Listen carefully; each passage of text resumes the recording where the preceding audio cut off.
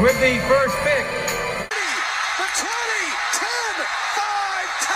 And here's Jeremy Platt with Between the Tackles. Hey everybody, I'm Jeremy Platt and you're listening to Between the Tackles. Today on Between the Tackles, we're going to talk about the Sammy Watkins trade to the Rams and more recent NFL news like that. We'll be talking about preseason week 1 and 2, and finally we'll be discussing the NFC South and predicting where each team lands. Let's start with kicker Robert Aguayo. This week, he was cut by the Buccaneers after being a second-round pick from Florida State. I think after he got drafted, he got in his head too much, and it just messed his whole career up. But good news was he got claimed by the Bears. The Bills signed wide receiver Anquan Boldin to a 1-year deal, but 2 weeks later, he actually retired, so the Bills just lost the veteran receiver, but that would have been a great pickup for them. Speaking of the Bills, they had 2 trades in the past week, and let's talk about it. The first one was with the Rams, where they traded Sammy Watkins and a 6th-round pick for cornerback E.J. Gaines and a 2nd-round pick. Some key points I think we have to go over is the Rams now have a really young receiving corps, with Sammy Watkins being just 24 years old and the rookie Cooper Kupp being 24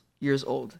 Another young receiver they have is Tavon Austin, who has electric speed, and he's just 26 years old. So that should be a huge future for the Rams. Sammy Watkins is 6'1", so he has that size and is also super fast. He ran a 4.43 40-yard dash at the combine. Another thing I realized with this trade is that the Bills are preparing for the future with a 2nd-round pick. They now have 2 1st-round picks and 2 2nd-round picks. And I'll talk more about the Bills' future with the next trade. But first, we also have to realize the 2 biggest winners of these trades. First, I think we should say Zay Jones, the wide receiver for the Bills. Now with Sammy Watkins gone, you can expect a lot of targets for the young rookie receiver out of Eastern Carolina. And Jared Goff, he now has a big, fast target like we talked about in Sammy Watkins, and I think this receiving corps can be deadly in the NFC West. I think we have to realize that Zay Jones is now a Rookie of the Year candidate, and I would consider Buffalo the winner of this trade because they added more draft picks and depth at the corner position with E.J. Gaines. The second trade they made was Ronald Darby, the future Pro Bowl corner, for wide receiver Jordan Matthews and a 3rd-round pick. I think some things we have to realize in this trade are the Bills are losing 2 key young DBs in this whole offseason. They lost Ronald Darby, who just got traded to the Eagles, and Stephon Gilmore, who went to their division rivals in the Patriots. This should be hard for them to deal with because they have great receivers in this division, with the Patriots having a ton and the Dolphins having Jarvis Landry, Kenny Stills, Devontae Parker, and much more. The Eagles added a great young corner with Darby, which could possibly affect the Eagles' entire season with going against the NFC East. I would say the winner of this trade has to be the Eagles. They added a future Pro Bowl and I think All-Pro DB and Ronald Darby. We're going to keep it with Philly, and they recently cut running back Ryan Matthews, the big guy, because I think it had to be because of LeGarrette Blount, who they picked up in the offseason. His fantasy stock zooms into the air, it goes all the way up, and I think you can draft him in the top 5 rounds. I think this offense is going to become pass first with Carson Wentz leading it, and it should be great. Staying in the NFC East, they're probably the biggest news in the past couple of months, with Ezekiel Elliott getting suspended for 6 games because he violated personal conduct policy for the NFL. Even though he is appealing, I don't know how much games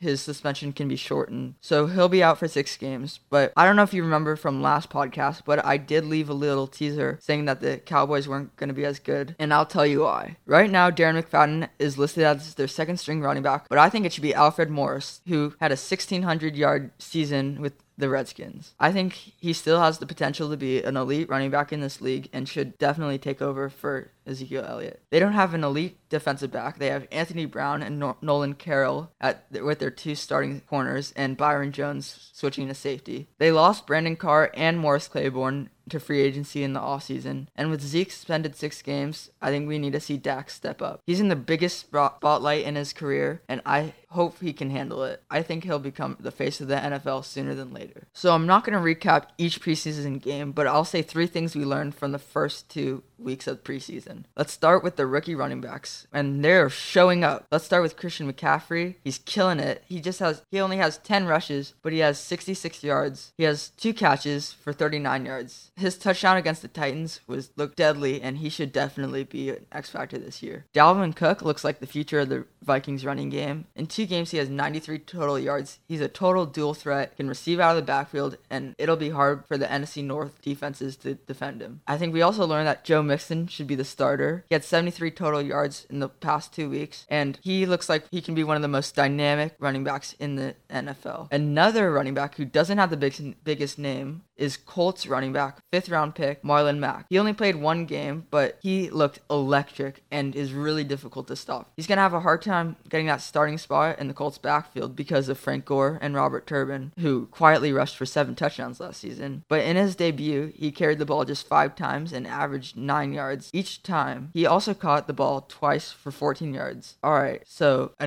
running back with the biggest name has to be Leonard Fournette. In his 1 game against the Patriots, he only had 9 rushes for 31 yards and a touchdown, but I think he looks like a stud. The biggest news he made was when he, after the game, called the NFL slow. I think he should apologize for that because, I mean, if you rush for 31 yards against third string players on the Patriots, that's not that impressive. I would get it if you rush for 200 yards and 2 touchdowns, but 31 yards, you gotta slow your roll. Alright, number 2. I think the spotlight, or the big name, would be a weak quarterback class surprises. The top 5 quarterbacks drafted have impressed. If it's Mitchell Trubisky competing with Mike Glennon, DeShone Kizer securing that starting job in Cleveland, or Patrick Mahomes becoming the future replacement of Alex Smith. The 2 other top draft prospects have also impressed, with Deshaun Watson maybe being the most fun to watch, and 49ers quarterback CJ Beathard, who showed great poise in the pocket. That's one trait that makes Tom Brady so great, is how he can just stay in the pocket, be so confident with all of his throws, and take the hit. I think if any of these guys are given the chance, they'll be successful in the NFL and be long-time starters. The third thing I learned in preseason so far is that 2 rookie pass rushers in TJ Watt and Derek Barnett have impressed. TJ Watt in his first game had 2 sacks, and in 2 games, Derek Barnett has had 3 sacks. I think that these guys can be the next Justin Houstons of the NFL. These are 2 sack artists of the future and will create trouble in the AFC North and the NFC. Let's quickly predict the NFC South. In first place, I see the new-look Tampa Bay Buccaneers. They have a deadly receiving corps with Mike Evans, Deshaun Jackson. They got O.J. Howard in the draft, and they still have Cameron Brate. They have my breakout player of the year in Quan Alexander, the linebacker, and they also have the future of the NFL in Jameis Winston. I think they'll surprise the whole entire NFL and go 13-3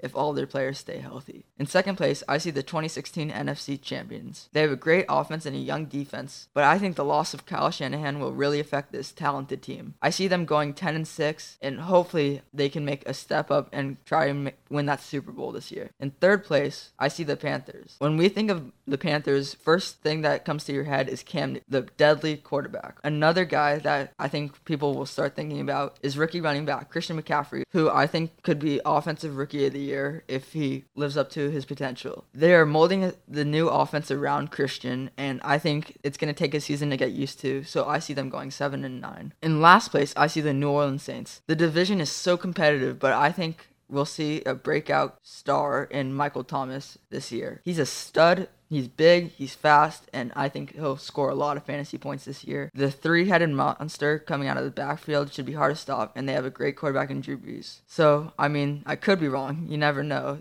That defense has got to improve, though. Let's get into one of my favorite things with fantasy football. I'm going to start off by giving you a few sleeper handcuffs that I think will help your season this year. The first guy I think we should look at is George Kittle, the tight end for the Niners. He's had an amazing touchdown against the Broncos in week 2 of preseason, and potentially has this Iowa connection with CJ Beathard, who's the backup quarterback, who could look to compete with Brian Hoyer at starter. Vance McDonald is on the trading block, so I think we can expect Kittle to get some more playing time this season. At number 2, I think Jamal Williams, who was my man crush running back coming into the draft from BYU this year. He's been taking the load with Ty Montgomery out in the preseason and hasn't disappointed. So if we see Montgomery struggle with the transition from wide receiver to running back, expect Williams to come in and carry the rock. Finally, my third guy to look at is the rookie Cooper Kupp. He was a 3rd-round draft pick who was getting a bucket load of targets from Jared Goff in the preseason. He's looked extremely impressive, and right now he's behind the newly acquired wide receiver Sammy Watkins because of him being a veteran wide receiver, and Tavon Austin, who's been there a few years now. Finally, the last thing I'm going to talk about is some breakout stars for this season. One star I think some of us may